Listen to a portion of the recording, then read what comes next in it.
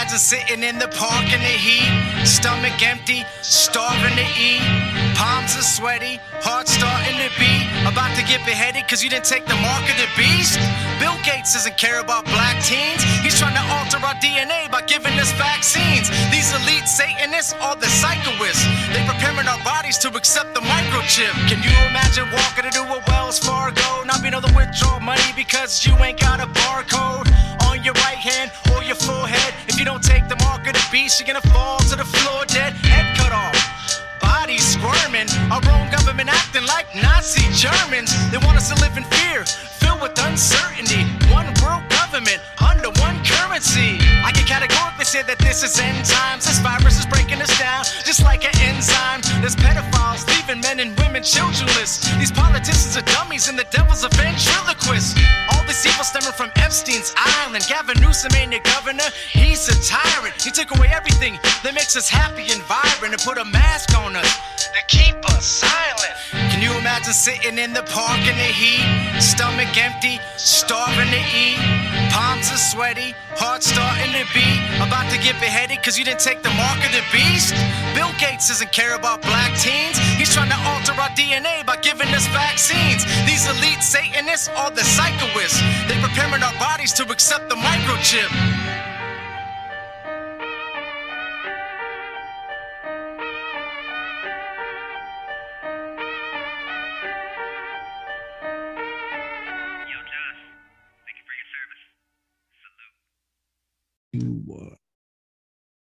Ladies and gentlemen, welcome to the Josh and Jason Monday Christian and Conspiracy Podcast. I am your host, Josh Monday. If you don't know me, I'm a Christian rapper, devoted husband, father, and Army veteran. I'd like to introduce you my co-host. He's a Christian, devoted husband, and father. What's up, Jason? Good afternoon, everybody. What's up, Gary? How's everything going? So happy to be with you guys, and always busy, but just love getting on the show and talking about whatever you guys want to talk about, or particularly what your audience wants to talk about. So guys, this is our perfect guest, Christian and Conspiracy. Gary goes over so much stuff. He's awesome. Here's his book, guys. You guys need to definitely check it out. The Genesis 6 Conspiracy. Definitely check it out, guys. It is so awesome, man. I just started reading it. Out of the time that I have, which I don't have any, I'm trying to work it out as much as I can and get into it and dig deep. So Gary Wayne, thank you so much for coming on, brother. We really appreciate you, brother. Thank you for inviting me. So, all right, guys, so let me go over the Bible verses that I wanted to go over today. It's going to be Revelations 20 verses 1 through 6.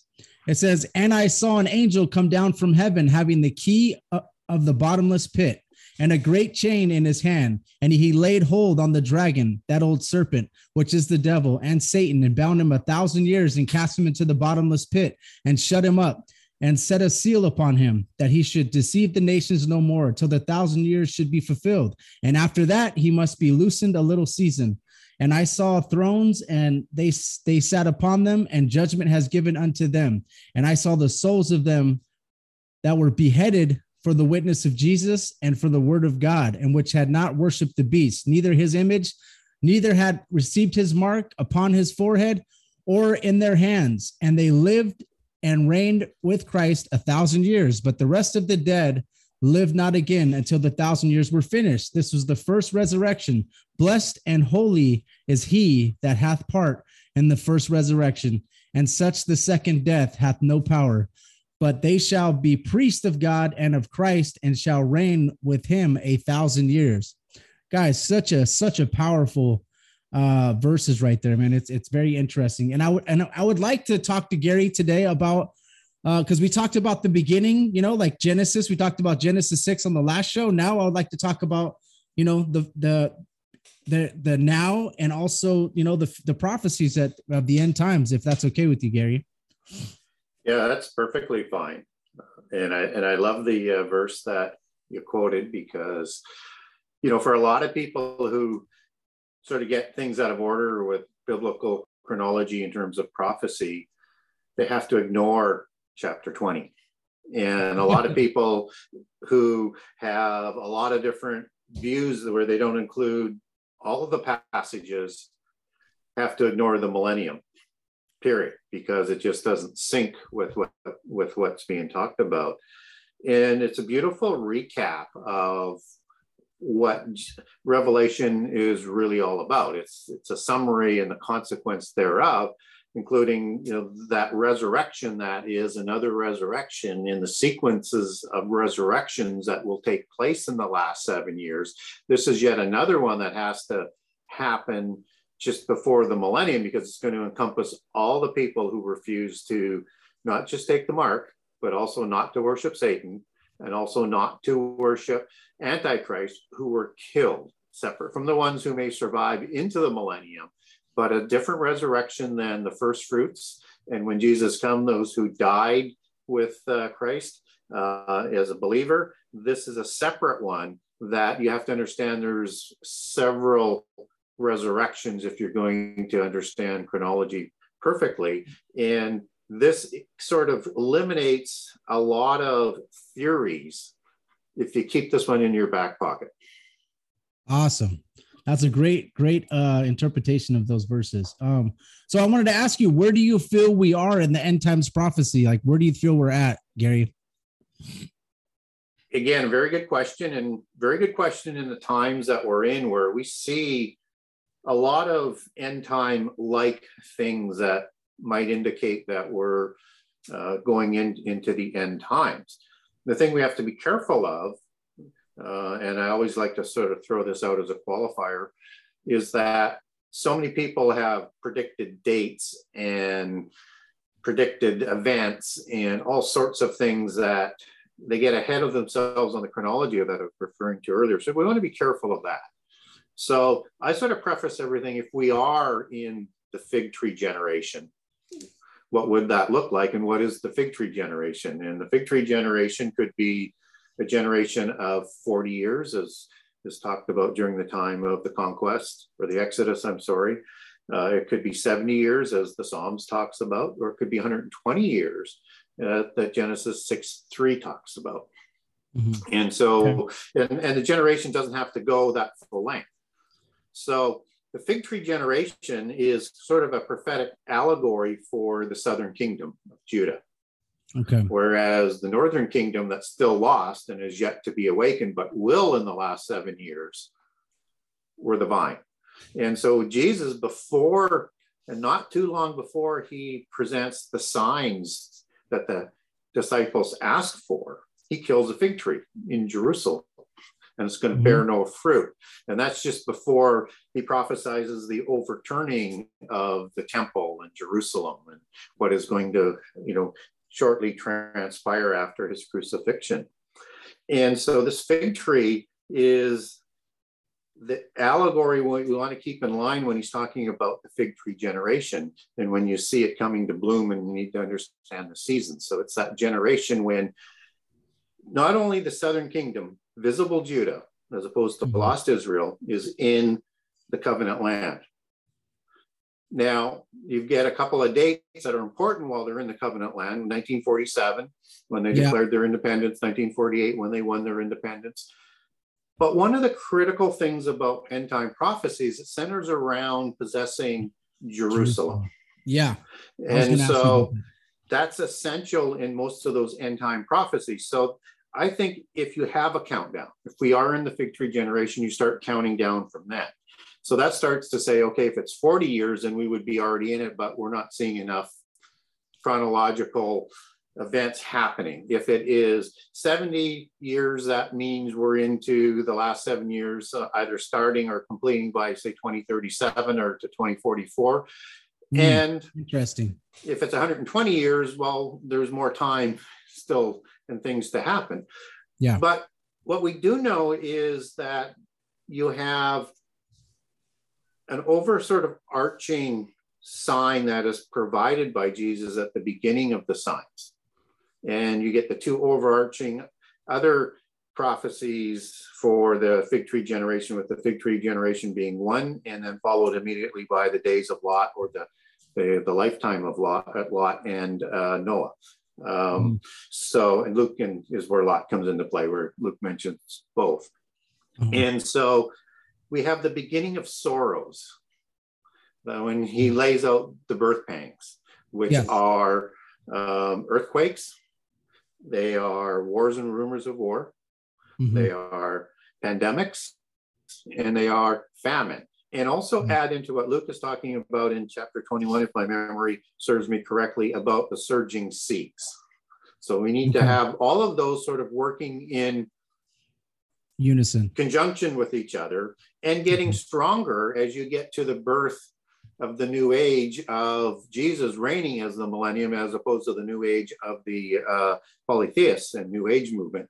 But for the millennium where he's going to rule, and this is part of what we need to see happening more together and in more significant ways as we progress on. So we're starting to see pandemics. I mean, COVID is one of those more significant events that's not seemingly quite going away, and we could see other pandemics. And certainly we're starting to see nations like, particularly with the leadership that's in the West, to put it nicely today, you see Russia and China, who are gearing up to secure a larger place for themselves in the new world order that I like to call the Nephilim world order of the 10 kings that Babylon is going to sponsor. So we haven't seen Babylon rise yet, but we've seen the world religion starting to surface. Whatever people think that is, I think it's a universal mystical languages that sort of recreates monotheism within. And you have a lot of work to get that done, but we do see some work with the World Council of Churches, the Covenant of Abraham that's going to open up next year, that is a covenant between Roman Catholic Christians and Islam, Sunni only, not Shia or Sufi, and with some sects of Judaism. And they're calling that like the World Religion Center, right? So it's sort of that starting place. So that hasn't come together yet. Well, it so feels I like think, sorry to interrupt, but it feels like it's going, I want to say, like what I've been studying, it goes in with what you're saying, but I feel like when the church of Pergamum, as in chapter 12 of Revelation, and the angel of the church writes to Pergamus, and he talks about how I know thy works, I know where thou dwellest, even where the Satan's seat is, and thou holdest fast my name. And it says, and has not denied my faith, even those days wherein Antipas was my faithful martyr, who was slain among you where Satan dwelleth. Well, I feel like how where Pergamus was the heart of the Babylonian worship, because when Babylon was conquered, that's where all the priests and that's where all their followers went to worship their gods in Pergamum. And then when you have the time, kind of like when Julius Caesar goes and conquers them, he finds out, hey, I like this kind of religion. I like how they adopted it, and he brings it back to Rome.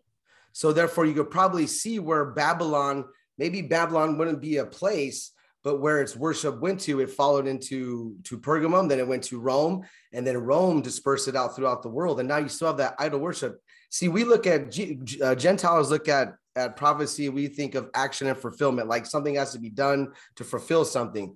But Jews think of it as in pattern. So when things are patterned, they know that it's prophesied right. So I feel like Abraham left. He left the Chaldeans, which was Babylonian idol worship. He left there. Then the devil found out how to mimic that and push it out there. So now you have the heart.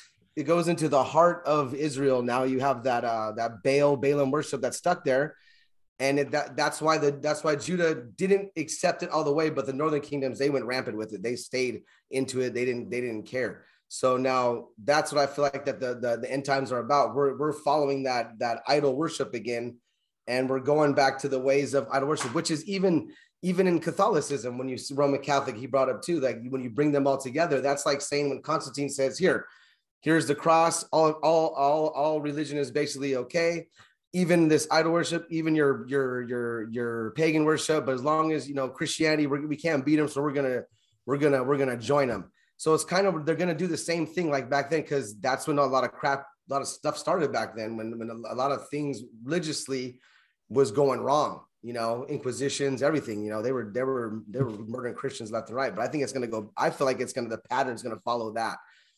Right. Okay. That Baal worship, whatever that Balaam, that whatever got taught to them is going to be a stumbling block for us Christians as well. Yeah, I kind of agree with that. And I also want to throw in there, and I'm going to come back to it. Like, I mean, we're told it's a mystery religion. So that's the Greek word mysterion, and it's a mystery religion, and it's initiation. And so we need to keep that in mind. And all the allegories, whether, you know, that has to do with adultery and prostitution, are all allegories defined in the Old Testament to define worshiping polytheism. So like spiritual fornication, right? Like you're spiritually fornicating with another God. Every word used to describe Babylon goes back to that ancient religion, and Babylon is rooted in the Greek and Hebrew word Babel. So it's the religion of Babel that Nimrod imposed, who was an archetypical figure for the end time as an antichrist with that universal religion. So that's kind of part of it. And if you look at prophecy in the beast empires in account 7 in Revelation 17, and 4 going forward in the Babylon, Metallic, and beast empires, you have 7 empires that were very important in terms of what happened to Israel. So you have to have that 10th empire in the end time. And what I mean by that is that, and that's why Babylon's going to sponsor the 10 kings, because it's part of that. In all of the beast empires, you have that polytheist religion as part of the organizational structure to the beast empire. So in Egypt, that's the first beast. That's where Israel becomes a nation.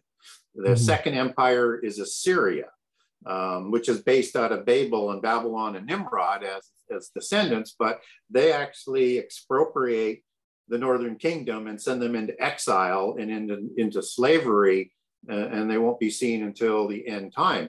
And then along comes Babylon, and they take Judah, the southern kingdom, into exile. And then Persia makes it available to them to build a new temple and move back. Greece moves in, and that's where it starts to move into this Pergamum and seat of Satan type of historical aspect, you know, that the Nazis were also involved in putting in place. And then you have and you also have an abomination like happening in the Greek Empire too. But it's not the real abomination, but there is an abomination that is set up in the second temple. And then you have the Roman Empire, who is going to not only oversee the crucifixion of Jesus, but also is going to disperse Judah to the 4 winds again, only they're not lost, they're still a visible people. And so when we look at Babylon then, and we look at it as what is Babylon and what should we be looking for, it's more than just one thing. And that's where a lot of people get sort of confused. So we know it is a place because it's called a city 9 times in Revelation 14, 17, and 18. So we know it's a city. We know it is a religion based on what we just talked about in terms of being a polytheist and all of the abominations, all of the allegories are religious sort of orientated. And we know she sits on many waters, as Revelation 17 talks about. So we know it's a universal religion. And we also know that Babylon is this worldwide commercial center because she grows rich. And all the merchants in Revelation 18, as were described, grow rich from working with this new commercial capital center in the world. So I think actually Babylon is probably going to take a tribute or a tax on every electronic transaction that happens going forward. She's going to be that powerful. And Babylon is also the force that sponsors the 10 kings, that brings them together, that Antichrist is going to negotiate. So we need to understand Babylon as all of that and understand it as a daughter of Babylon, as the allegories are coming from the Old Testament, and understand it as the beast religion, because it's part of that organizational structure. Would you say it was mother? And is one part of the, just a second, I'm just going to wind this up. And it's one part of the meanings of the beast empires and system, because you have to understand all the things that it talks about with the beast empire. So between Babylon and the beast empire, you have to look at all of the references and prophecy to understand all of its aspects, to get a firm grip on what's being talked about.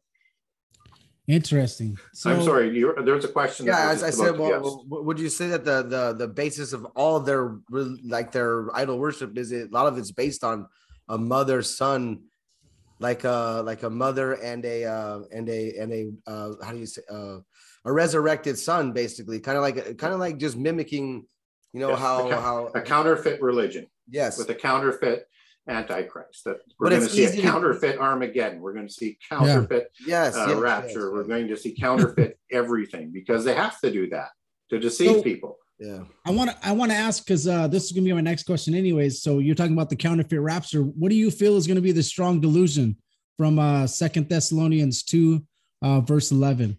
Everyone talks about it being like a alien invasion, Project Bluebeam. What is your feeling on that? It's everything. It's not just one thing. I think that's part of that. But the delusion that overcomes the last generation, that creates that godless generation that's described in Timothy. And it's, not a nice generation. This is a deception that is going to deceive even the elect, if that were possible. And it is. So it's got to include who Antichrist is and how Antichrist makes himself credible as the Messiah. So it's all of that. And understand, when we're talking about counterfeits, I don't know whether I got it in there, but counterfeit Armageddon. There has to be a counterfeit Armageddon to fully counterfeit the prophecies before Jesus gets here. Yeah. Okay. So, and you said rumors of wars, as you guys see, man. You guys see China ramping up. You see Australia and China looking, Taiwan, USA is looking like they want to get involved. Russia's back in China. A lot of rumors of war right now going on, guys. A lot. And there's a lot of hot zones that you guys don't even know about, that when I was in the military, they showed me a big diagram of all these red spots that were actually at war, and nobody in the civilian world even knows about. Yeah. So that's crazy. It's interesting. It's very interesting stuff. So, well, as they're promising an age of peace and the wonderfulness of globalism, the descendants of Goebbels' news network have to use propaganda and not report things that are detrimental to bringing about global government and the universal religion. And so they're just going to dumb those things down.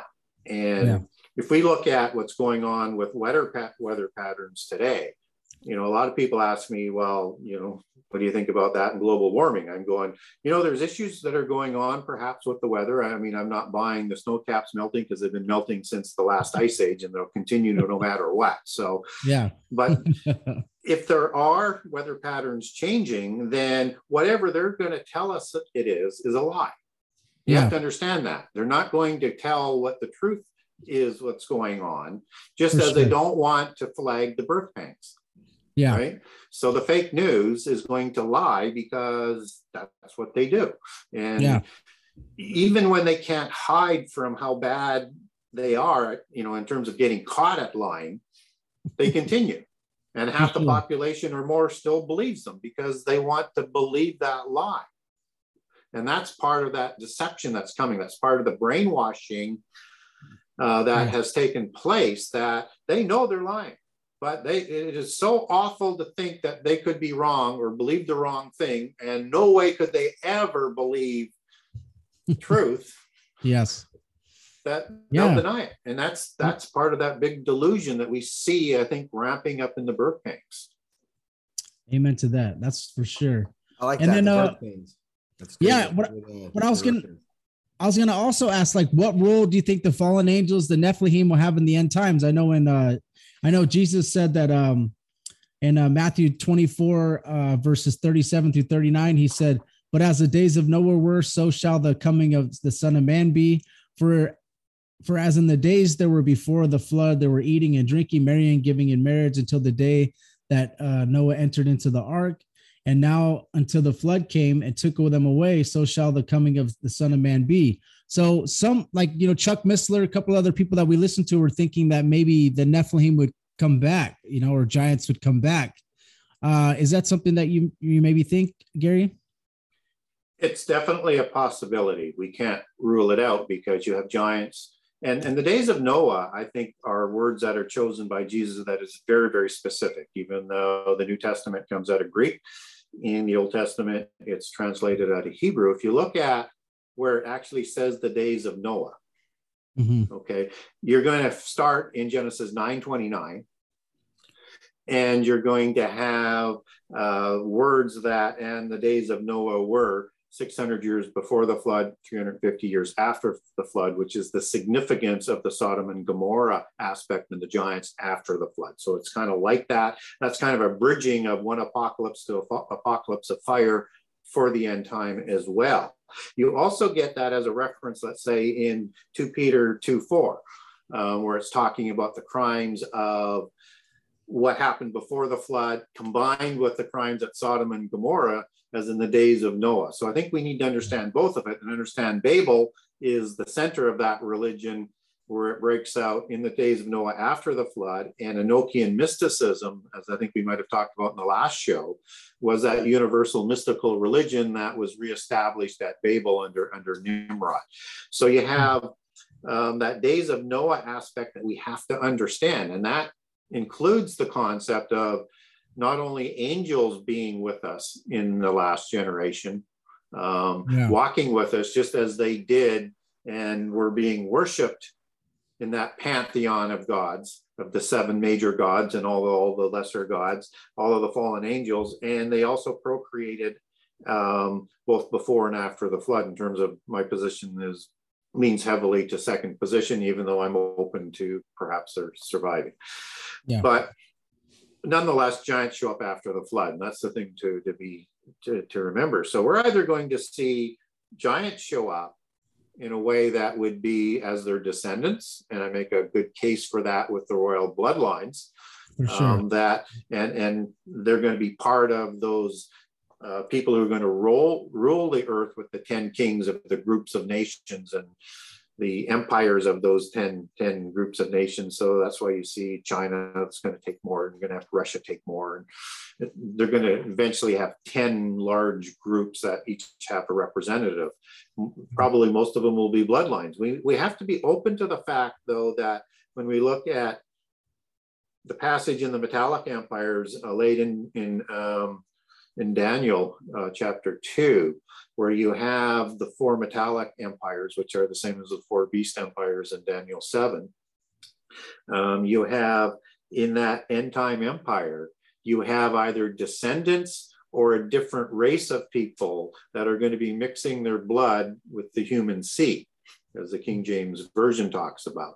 So something's going on there. Either that is a mixing of spirit or a mixing of how you reproduce. And there's 2 different peoples going on. However you want to define that's going to take place, it could be as well that commingling that's being talked about is from a spiritual perspective, and that you have demons who are wandering the earth, and ones that will later be released from the abyss with the fallen angels are going to possess some of these kings of that last empire, or you're going to have like a clone body for an Oiketerian, a dwelling place for the spirit, so that it can interact in the physical world. Because just as Jesus talked about these demon spirits who weren't locked into the abyss, and there's 2 groups of them, as with the angels, that they are like in dry places, and they're thirsting to be in a body for rest and to interact. So for them to interact, you have to be prepared for the fact that they're going to have to possess a body or have a new Oiketerian created for them. And so that's the word habitat. That's the dwelling place that the angels left in Jude 1:6. That's a dwelling place for the spirit. And so angels need a dwelling place for the spirit as well. Right? Yeah. So angels as well. So you could have that, or you could have a recreation of the giants. But we're going to see something like that as it transforms and becomes a little bit more, I think, obvious. And you have the angels who walked and governed with humans and governed over humans with their divine representatives, right? So I think you're going to see angels that are not in the abyss, because only the impassioned and the worst of the ones went in. Who are going to probably take an Oiketerian in a body, and we know angels can do that because we've got angels in the Sodom story again, in the days of Noah, where two of them accompany the Lord to visit Abraham, and then those two will go on to Sodom to do the destruction. And they are men, as they're described, and they look like men. And initially, they're not recognized as angels, but then they are, and they eat, and they interact, they touch, and then they do the same thing. And actually, people want to have sex with them in Sodom. So they're physically there. So expect the fallen angels to do that again as well. And then angels and demons, with the opening of the abyss in Revelation 9, will also enter in just before the midpoint of the last 7 years, certainly after the seals are opened by a linear understanding of the seals, trumpets, and bowls, which, by the way, gives the birth pangs give you perfect allegorical, prophetic allegory and synergy and order in terms of the increasing 25%, 33%, and what would be 100% unless Jesus stepped in for the seal, trumpet, and wrath judgments. So you see that birth pain getting stronger as you go through with destruction. And so you have these giants that these demons that are going to be released and angels released just before the midpoint. And of course, in Revelation 9, you have the counterfeit Armageddon. You have the 200 million man army. That is the same description of people in Joel 1 and 2 verses 3, which is the Armageddon war. And then you have another war that matches up, which is the Ezekiel war, 38 and 39, where you have Gog and Magog. And Magog is in the Bible, in the Table of Nations, but Gog isn't. And Magog and Gog in polytheism were the offspring giants of Iapetus before the flood. And so you wonder whether or not that's also part of what Daniel 2 was talking about, where not only are those nations, and nations descended through the Table of Nations as they intermarried with giants after the flood, there is also a possibility that these leaders are demons in some sort of body or been recreated, because Gog is defined both from the Greek and the Hebrew as also an allegory for an end-time Antichrist figure, which you would need for a counterfeit Armageddon. And then you've got the war in heaven that goes on at Revelation 12 with 3.5 years left that Revelation 12 gives you the timing on. So at the time of the abomination or just shortly thereafter, there's the war in heaven, and the rest of the fallen angels are all sent down to the earth. So we're going to have that commingling completely of at least 33 million fallen angels, because whether or not the number is allegorical or not, it's a big number. Because you also have angels counted as uncountable, like so a huge number. But in Daniel 8 and in Revelation, you get a number of 10,000 times 10,000 of angels. That's 100 million. So if a third have already rebelled, that's at least 33 million of them. And it only takes one angel to wipe out 40,000 men in one night or whatever it was. 180,000 men. 180,000, And he slit the throat of every other man. So the other guys woke up. They were like, what the? They have some kind of power. There's no doubt about that. Yeah, for sure. And then as far as you were talking about angels, also like Hebrews 13:1, it says, don't forget to entertain strangers, for doing so you're unwittingly entertaining angels. So you never know when you're actually entertaining an angel here on earth. So that's I like what Gary said about how maybe these leaders that are demonized. But what if you think about the stuff that they worship? The stuff that they worship are mostly a lot of idols in India. I'm pretty sure that in China, everywhere you go, even in Roman Catholicism, there's idols all over the place. So even when you're worshiping that, you're bringing on a demon behind that. That just says every idol has a demon behind it. So if you're worshiping a huge major religion in your country is ran by that demon, whatever's behind it. I feel like that's what I was, because I look at India, other countries that are in famine, they don't eat, they rather worship a cow than feed their family. You know what I mean? They take sacred things and don't understand that life is more sacred than that object that was invented. So you might want to. Well, I still think the demons, although they're worshipped, and they're worshipped in the Old Testament as well, as you know, as devil gods, you have still the hierarchy in place. So you have the Psalms 82 with the Council of the Gods, who are overruling the 70 nations, and as they extend, the hierarchy just sort of branches out to sort of cover that. But demons answer to the devil. They answer to Diabolos as opposed to Daemon, which is the demon as it comes out in Greek. They are ghosts and shades. And so they do the bidding of Satan. And one presumes the hierarchy of council of angels, they're low on the hierarchy above the elementals that we need to be aware of, that the Bible also talks about. But they will be part of, as Revelation talks about, I think 3 times with demons, you know, when they're still worshiping these idols that you're talking about in Revelation 9, that goes back to a demon word in Greek. And then you also have the demons that are part of the haunt of Babylon. So you get that idolatry back in. And then the third time is when demons come out of the mouth of the false prophet and the Antichrist to gather everybody for Armageddon.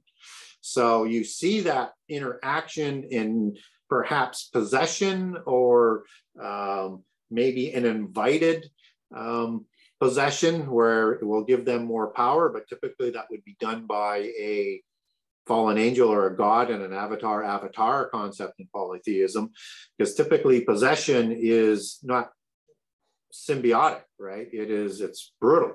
But if they're inviting that spirit in, that spirit may be suppressed. Yeah. And the spirit may be in more control, but it's not. They probably have a deal. They probably have a deal set up like, hey, listen, like probably with the devil, because, you know, they're, you know, like you said, the Royal Masonic bloodlines, or they're higher up. Yep. They might have a deal where they're like, hey, if I would like to invite it in, but I have to have some control, and then it'll have some control as well. Yep. You know, I would think there's a pact between them. Well, and that may be while iron doesn't mix with clay. Because basically clay is part of the whole allegory and meanings of the Hebrew words for Adam, you know, from red clay and being created from clay. And iron comes out of the metallic empires of the descendants of the Rephaim, and because they're all interconnected as they come down through history, and they're all beast empires. You know, just like Antichrist is going to be a beast, and you get this demon that comes out of his mouth. In Revelation 16. So I had a question. Where do you? I mean, it's probably gonna be tough for you to answer. I mean, where do you think the Antichrist? What nation do you think it's going to rise out of? Some people say Rome. Some people say different things. What do you think? I know it's hard to tell, and it's hard to. It really is, and I tend to bring in the Daniel 8 prophecy. And it isn't in contradiction with the 7 empires, as it would include Assyria and Egypt, to add on to the 5 that's talked about in Daniel 2 and Daniel 7 with the beast and metallic empires, with the 6th being the end time, or the 7th being the end time empire, and then the 8th being when Antichrist takes power. So 8 in total, which is another interesting number when you bring Satan into the pantheon of 7 gods of the wandering stars, and the 8th is Satan, who's going to be worshipped with Antichrist in the last 3.5 years.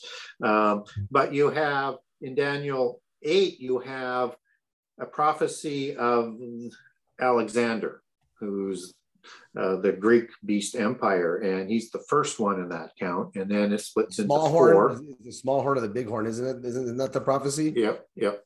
Oh, and it splits into 4 parts afterwards, just as the Greek Empire does. So that's 5. And then Rome is part of that empire, right? And then Rome takes power. That becomes 6. And then the end time Roman Empire becomes the 7th empire. But it works to add more information, not in contradiction with the beast empires or the metallic. And how long before this stuff happens is this prophecy written, though? Well, let me get to that in a second. So if you add in what is the meaning of this individual in the Greek Empire who rose to a level that was Antichrist-like. In fact, the Muslims actually looked at him as an Antichrist figure with a horn or two horns, right? And one could make an argument that it's going to be from the bloodlines descending out of that empire and in the Greek Empire. I still don't like to get that specific. I like to still say, well, it's probably within the Greek and the Roman Empire somewhere, which seems most likely with all of the allegories around Rome that is, and the empire that comes out of that empire. That seems most likely, but we don't want to become too legalistic about that, right? Yeah. So just in case, because we don't want to lose our credibility. So we want to make sure we understand what the possibilities are. So how fast does this come around? I think was the question that was posed. And I think we're getting closer, but I think it's going to take the universal religion to come about first. And it's going to take catastrophes. And it's going to take the false prophets of Babylon who are going to predict apocalyptic doom through contrived catastrophes. And I think the birth pangs are contrived catastrophes caused to bring about the day of reckoning, because they want this battle with God to try and defeat God, or at least win a realm on their own, like Lucifer was after in Isaiah 14.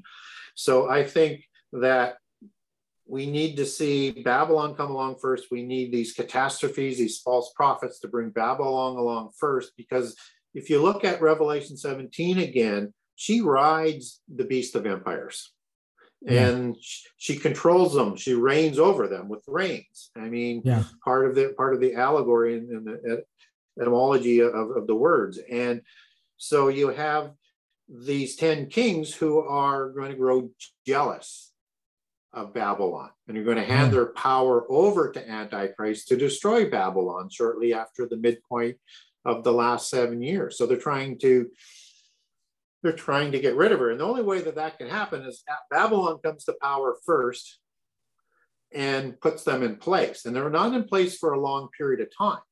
And Antichrist is the one that's going to negotiate that covenant for the last 7 years in Daniel 9:27. And then Revelation, and then Revelation, and to put one other piece into perspective there, you have Revelation 2:8 and 9. I think it's 2:9 to be specific, where you have a tribulation for 10 days. And of course, the week of years and the timing between the midpoints and the 3.5 years, a time times and half a time, all the imagery of the count is a day is a year in these prophecies that work so well between Revelation and Daniel.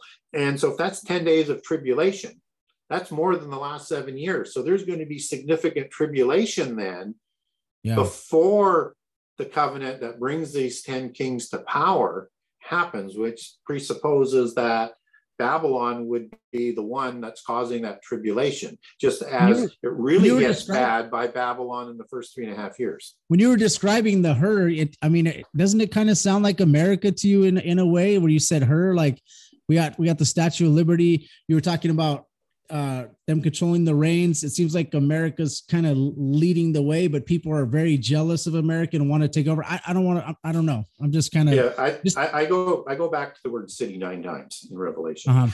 So Babylon is a city, and I would look at America as being very powerful. It would be running one of the 10 kings. Probably it's going to go through some issues before we get to that point. Which we're starting to see happen. You could have a split up of the U.S. You could have a war that hurts Israel significantly. United States significantly, but it's going to be one of the 10 kings that's going to see a number of groups. So even if the U.S. splits up, it's still going to come together as part of that empire. And it might be even shaping up these days as Australia right through to England, which would put sort of most of the English-speaking nations back together as part of the end time empire. Wow. Interesting. And then also I got another question for you. What do you think the mark of the beast will be? We have so many rumors flying around, like, they think it's, I don't even want to say the word because we'll get kicked off of YouTube, but they think it's the JAB. They think it's a microchip, whatever. What do you think it would be, Gary? it's still developing. So if you look at, and so we can kind of imagine what the end time product might look at, but you need to imagine it through the lens of what is taking shape through the universal religion, the sciences, and the political aspect that is all working sort of in separate lanes. So as you get universal religion that is going to be coming together, and she's going to deceive all of the nations, she's going to put something in place, and Antichrist inherits, right? Oh. So it's going to come through her. And the sorceries that Babylon deceives the nations is the word pharmakia, which is the root word for pharmakia, pharmacus and pharmakos. So there's three words that are used for sorcerers and sorceries in Revelation, all meaning the same thing. And that's a source word for pharmaceuticals and charms and spells, as the other meaning goes.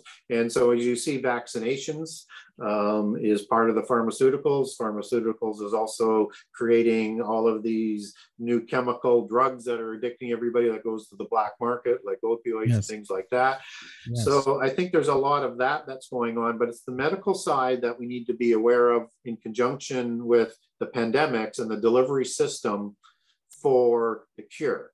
Right? And if you go to Davos, in 2017, they imagined the implant system that would have all of this AI connection and quantum mechanics and computing capability into different dimensions would be connected to a central core of intelligence, and for a lack of a technical word, this giant sort of computer we can't imagine of artificial intelligence. And that it would do things digitally, just as they're sending digital messages with the COVID mRNA viruses, that would just give you perfect health and cure all the diseases, and that people would demand that. So I think that's going to be part of it. It's also going to be connected into this new type of currency that we're starting to see on the market that's more than just credit. It's turning into like an AI driven type of cryptocurrency that's still developing and is going to be part of it. And it's going to be able to track everybody in Europe. So you have these lanes that are coming together that can be controlled by the religion and the Antichrist. When he comes, that they'll know where everybody is in the world and who has taken the mark and who hasn't it. So it's still developing into this nexus point that is being assembled. So what the end point is, I can't quite imagine what all the idiosyncrasies of the technology might be. But I'm looking at all of these arms that are going to be coming together to form what that chip is. And that ability to change the DNA is the key to the mark of the beast and the consequence for going to the lake of fire. Because the only sin that's not forgiven is a blasphemy or a sin against the Holy Spirit. Yeah, the blasphemy of the Holy Spirit, Or taking the mark of the beast, right? Yeah, and if you look at, where do we get another analogy of who's going to the lake of fire? You're going to have the demons, you're going to have the fallen angels, and those who worship Antichrist and Satan in the last 3.5 years. They will all burn forever in the lake of fire. And what the fallen angels did was they violated the laws of creation in the physical world, something that they wouldn't have tried in the spiritual world because God would have zapped them completely. But there's free choice that they were permitted to do that in the physical world. And they're the ones that are going to the lake of fire. So I think for violations against the laws of creation and crimes against humanity, because, and the reason why I add that in it, because the Nephilim were created to be terrors and enslave humankind all throughout our history. And when we're resurrected, we'll judge those fallen angels, as the New Testament tells us. And so I think we're going to judge them for the crimes that they committed against the descendants of Adam since the creation of Adam. Very interesting. Super interesting. Okay. I wanted to ask you, because we have a lot of people that are Christian and conspiracy listening to the show. I want to kind of give you a few names, if this is okay. And let me know, like, how much weight does their research hold in your opinion, or is that okay? Yeah, I could save you some time. I don't look at other people's research on this. Okay. Well, I won't even ask you then. I mean, I respect everybody who does research, but yes, I can't talk expertly on their research. And I think whether or not I agree or I disagree with them, that's not really the point, because nobody's ever going to 100% agree with everybody. Yeah. Okay. The point is that they're getting information out there for people to consider. But you can go through the names. I just thought I'd put that out, that, you know, and people ask me why. I'm so busy learning myself on my own. I haven't really needed to rely on other people's research. Well, it's okay. I won't even ask you, because I don't even want to get into it. It's all good. If you it's okay. I got another question for you. I do like a lot of the researchers out there, though, from what I've met and worked with, but not to be an expert on their work. So that totally makes sense. What do you feel the abomination of desolation is? Well, I think 2 Thessalonians 4 makes that quite clear. Yeah, it's the temple. Yeah, it's the crowning of the Antichrist in the temple at the midpoint. That signals that is the Antichrist. Yeah, kind of like when they turned their backs to the temple and started worshiping the sun. That's an abomination. You're doing that stuff inside the temple. That's a big no-no. Yeah. So if you take, and if you take the chronology that is being talked about in 2 Thessalonians 2, and overlay that on what Jesus lays down for a chronology, you'll see it matches up perfectly. And for people who might be still in the camp, and everybody's welcome to their own views, and it's okay to agree to disagree. If you look at how Jesus lays out his signs, it's in a chronological order, not a topical order, and you get that in that word then. And that's just not an English word that's substituted in that should mislead anybody. It goes back to the Greek word tot. That means at that time, thereafter, and it means that consistently all the way through. So he's telling you the order, and then he's giving you the midpoint with the abomination, and to read about Daniel to understand it. And so if you want to understand prophecy and you want to understand Revelation chronology, my advice is to place all prophecy around what Jesus said and not vice versa. Okay. Perfect. All right. Jason, do you have any questions, bro? No, I like listening. I know. It's good stuff. It's the questions you're asking are fine. It's just, I just like to let him go and talk about what he knows. And this is good stuff. It's all very good. And that's why, if you to understand the birth pangs, and a lot of people make a great, I think, point that they're kind of all the same. Yeah, they are, because they all come from the 4 birth pangs, right? Yeah, and those are the identical ones that are described in the seals. Only now they're not just getting stronger; it's 25%. Yeah, and as the birth pangs get stronger, the trumpets, then they get to be 33%. If you don't do anything else, my advice for people is put everything around what Jesus said, because it defines everything as the word of God and the spirit of prophecy, as he's called in Revelation. And don't exclude inconvenient passages. Yes. It all has to fit. It can't contradict. And don't skip what are they called? The family trees of everybody. Don't skip those either. Those are very important. If you get through there, you'll show you a lot of crazy stuff in there. There's a lot of crazy things in there. Everything in the Bible that's written is important. Yes, and it's there to show you, and it's like, once you really get into it, the Holy Spirit had his hand in the whole thing, because it's 66,000 or 66 books written over thousands of years. The Old Testament's been through several thousand years, and the New Testament's been through one person's lifetime. So and they didn't hang out with each other. It's only the people in the end really did. The ones in the beginning, they didn't hang out with the people in the end because they didn't know each other. It's crazy how it all just lines up. All right. So anything, Gary, you want to talk about as far as the end times that people could prepare for? Any advice for any of the Christian conspiracy gentlemen that are listening to the show, or females? Yeah, I would say that, everybody needs to learn about prophecy. They do. And you also need to understand prehistory. to understand prophecy and the history in the Bible. Just as what was just mentioned about understanding, the genealogies, that the allegory and the context for a lot of end time prophecy is rooted in prehistory. It starts with the angelic rebellion and it continues into the creation of the giants and the beast empires. It all flows out of that. So you need to understand that to understand the full context of how horrible things are going to be. Yeah. And that everybody ought to pray not to be part of the last 7 years, because nobody should want to go through what we're going to go through. And so I would encourage that in terms about end time prophecy. I would also encourage people to segregate Israel and Judah as two separate entities with separate prophecies assigned to them, and do not confuse those prophecies to Judah and Israel or some of the sons of Israel, as in Manasseh and Ephraim and Dan.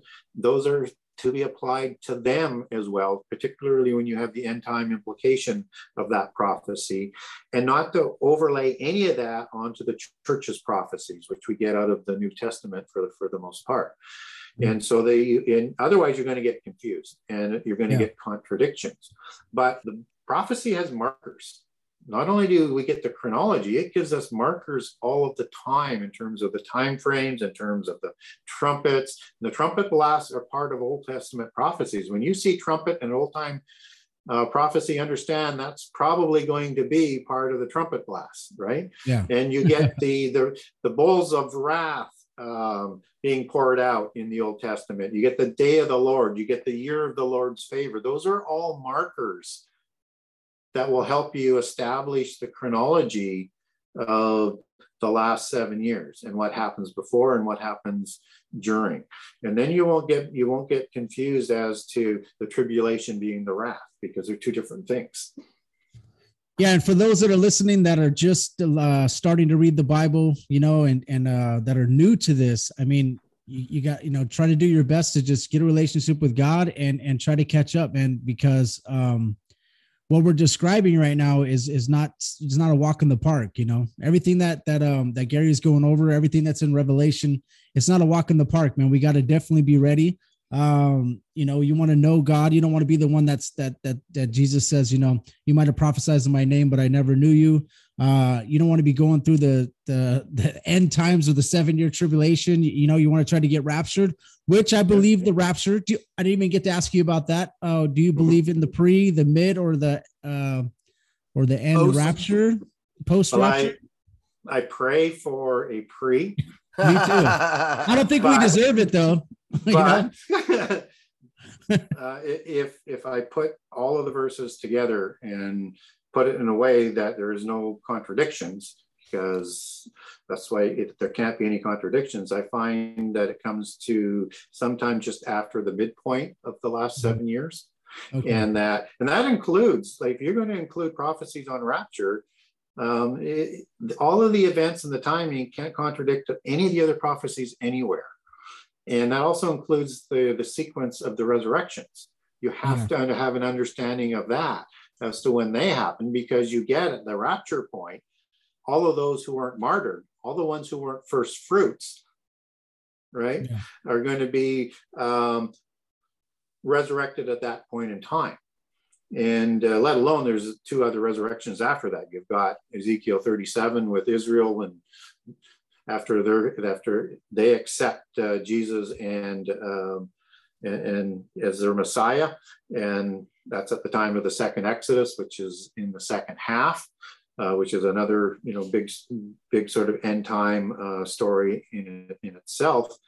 And that you have the resurrection of those in the last 3.5 years who refused the mark and are killed, right? So you've got different resurrections, but it's that first fruits one that really, you got to understand who the first fruits are. The first fruits are described in Revelation 6, are the ones who died for the testimony of Jesus. And those who are told to wait for those who are going to come out of the tribulation, for the tribulation of the saints, in Revelation 7, that will be martyred like them. And there would have been first fruits probably before, because we have a council of humans there before. So there's a series of resurrections that happen, and you have first fruits as classified in Revelation 14 that applies to the 144,000 who are not, we're not told who are killed, but they're seen in heaven. So the implication is, as first fruits were slain for their testimony in the first 3.5 years. And so you can't have the other resurrection in the time of rapture until all the first fruits are taken, but not inclusive of the ones who take the mark or refuse the mark, as I would understand it. But I could also understand how you could make an argument towards that, but I don't think so, because of the other resurrections and the other passages. And people say, well, what Jesus said, let's say in Matthew 24, you get the great tribulation after the abomination. Correct. That's the great tribulation of the world. It's not the tribulation of the saints. Yeah. And that's the time of the wrath bowls. And if you go back into Matthew in the early parts and after the birth pangs, and I think starting in about verse 9, people are going to be afflicted, and then they're going to be turned in, they're going to be persecuted, they're going to be killed. That's what is being talked about in Revelation 7. And here's the catcher. That word afflicted goes back to the Greek word philippes, which is the word that is used for tribulation. Okay. Wow. So it's, so if the translators were a little bit more consistent, you would be saying tribulation there, where you do 2 other times in Matthew 24, and it's the same word that's used in Mark. So you do have that tribulation of the saints that's separate from the tribulation of the whole world. That hasn't been seen since the beginning. 2 separate tribulations. And I have a great document on the 2 tribulations if people want to get hold of me on it. And if people are interested in my approach, if there's some curiosity that you find of interest there, I've got a 10-point sort of points that I apply to how I approach prophecy. So it's pretty simple. And if people want to have a look at that, and if that helps, just get a hold of me through my website, through the email, contact the author, and I'll send that to you. Thank you, Gary. Okay, it's been about an hour. I want to know, Gary, what are you working on? What do you have coming up? You could tell our audience and how to get a hold of you, and what you got going. Well, I do not have any conferences booked at this point because things are still up in the air. Borders are just starting to open up, but we'll see how that sort of transpires and whether or not there's going to be conferences. I did get an email that for to go to England to do one for next year. So I'll be responding about that. So I'm open if travel is available and I can actually get across the borders. I'm open to do that, but nothing booked. But I am in the meantime working on 2 books. One I've set aside, which is about the second Exodus, to get out a new book for early in the new year, which is the sequel to the Genesis 6 conspiracy. And, and the title for it that I've got in mind, we'll see what the publisher says, but it'll be entitled Prehistory and Prophecy, the Genesis 6 conspiracy part 2. And this is going to be essentially all biblically based so that people can understand that connection from prehistory to the meanings and examples in prophecy. But I will also walk through, because I found it absolutely astounding in the shows and the contact that I have with people that are getting a hold of me, is that they want more information about how giants and angels, where they show up, why it's important in the Bible. And they have no idea how much is talked about giants and prehistory and references to prehistory and the angelic rebellion and how that sort of plays out through prehistory, history, and into prophecy. And so that's what the book is going to do. It's going to weave more of the information, or as much as I can get out of my head, into a book on all about giants in the Old Testament, both before and after the flood, heavily after the flood, and how that connects to prophecy. And so I'm hoping to have that out next year. So, and it's going to walk through peoples that they have never even thought of in terms of being giants or hybrid giants. That's what I like about you, Gary. You funnel all of your knowledge through the Bible. And I like that. You don't just take it and be like, oh, I found a mythical cool story and I'm going to go with it. No, you funnel it through the Bible. And I like how you're explaining, because I feel like we're in a time of the most Biblically literate people there are, like you said, they have all these questions about where is it. When I talk to my friends, they go, what are you talking about? There's giants in the Bible. I go, yeah, they're pretty big. And I take a measure because I work with I take a big old measuring tape out. I show them how big Og, the king of Bashan's bed was. They're like, no way. And I'm like, yes, dude, this is, you gotta understand, cubits is a little bit bigger than a foot. And I'm explaining it to him. And if it's a royal cubit, he's gonna be in royalty. So he's gonna be a little bit bigger than everybody else. And he's like, so he was 19, dude, he could be as tall as who knows, but they're all through the Bible. It's in there. And people think it's like, well, why don't they speak about the Nephilim more? And I said, because they already knew about them. The Bible was written about them back then. They don't even talk about them much. I mean, here's the thing. Two things on that is the church does not teach prehistory and prophecy. So people are blind in that. And that's a fundamental failure of Christianity today. And they're not taught about that in seminary schools, and they're told to avoid it. So that's why it's not being passed down. Yeah. Now, Seth and Cain is what they try to go with, so that it makes which makes no sense because the Bible gets you shred that. Contradiction. So what people don't understand is Rephaim, which is the root word for giant, most of the time in the Old Testament, is used 25 times. Yeah. And people don't know that. And Nephilim is only used 3 times. Yeah. Once in Genesis 6:4 and twice in Numbers 13:33 when as part of the embellished report, because they're talking about Anakim, who are giants, which is the word Rapha out of Deuteronomy 2, which is Rephaim. So the giants after the flood are talked about as Rephaim. But I mean, people don't know that Cherithim are Rephaim. People don't know that Perazim are Rephaim. They don't know, as I said, so many different nations, and they don't know why, and nobody ever asked.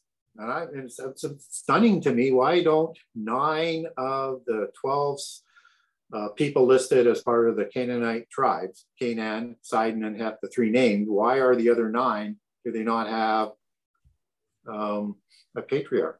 Because everybody else in the table of nations does for the 70 nations, and that's because the patriarch, and I'll cover that in detail in the book, are Rephaim names. Nice. Yeah.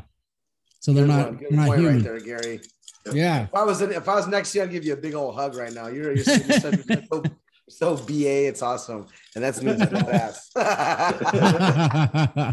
Gary, we really, really appreciate you. And like I said, man, we'll have you on again at some point. You're like the perfect guest. Maybe we could do like a Jesuit episode. I know you're really good with the Jesuits. That's how I was introduced to you off the Fourth Watch, like 4 years ago. I was like, and then I was like, I got to get Gary on the show. I'm so happy to have you on. And it's really a blessing to have you on. And I think we mesh well, you know, and I really love the show. Thank you so much for coming on. Yes, I really appreciate it. Thank you. Well, thank you for inviting me. And hopefully we've raised a little bit of curiosity with the audience and maybe connected a few more dots. And hopefully that helps people in the pursuit, because we're all trying to learn more about this, and we're all trying to learn about it to be able to communicate it in a way that's going to wake up other people. Yes, and that's it. All right, let's end this in prayer, guys. Father God, in the name of Jesus, thank you once again for providing us with a clear connection. I just want my audience, if you could help them to get more into the word, help them get more into prophecy, help them have a better relationship with you, Lord. We really appreciate you giving us this platform and giving us Gary to come on and, clearing his schedule to have him come on, Lord. Thank you so much. I pray for everybody out there that's going through any type of hardship. I pray that any of these rumors of wars, Lord, we pray for peace. We definitely don't need China, Australia, any of these countries fighting, because I know that our military will be next to take them on. So help us, Lord. We appreciate everything. Thank you. We love you. In Jesus' name, amen. All right, guys. Thank you, Gary, and we will definitely have you on soon. I appreciate you. Thank you. Get out of here, guys. Hey, thank you, Gary, again. Wonderful speaking to you. Josh, love you, brother. Love both of you guys. Love you, brother. Keep the word. Hey, where'd you go, man? I really appreciate it. Thank you. I'll see you guys later.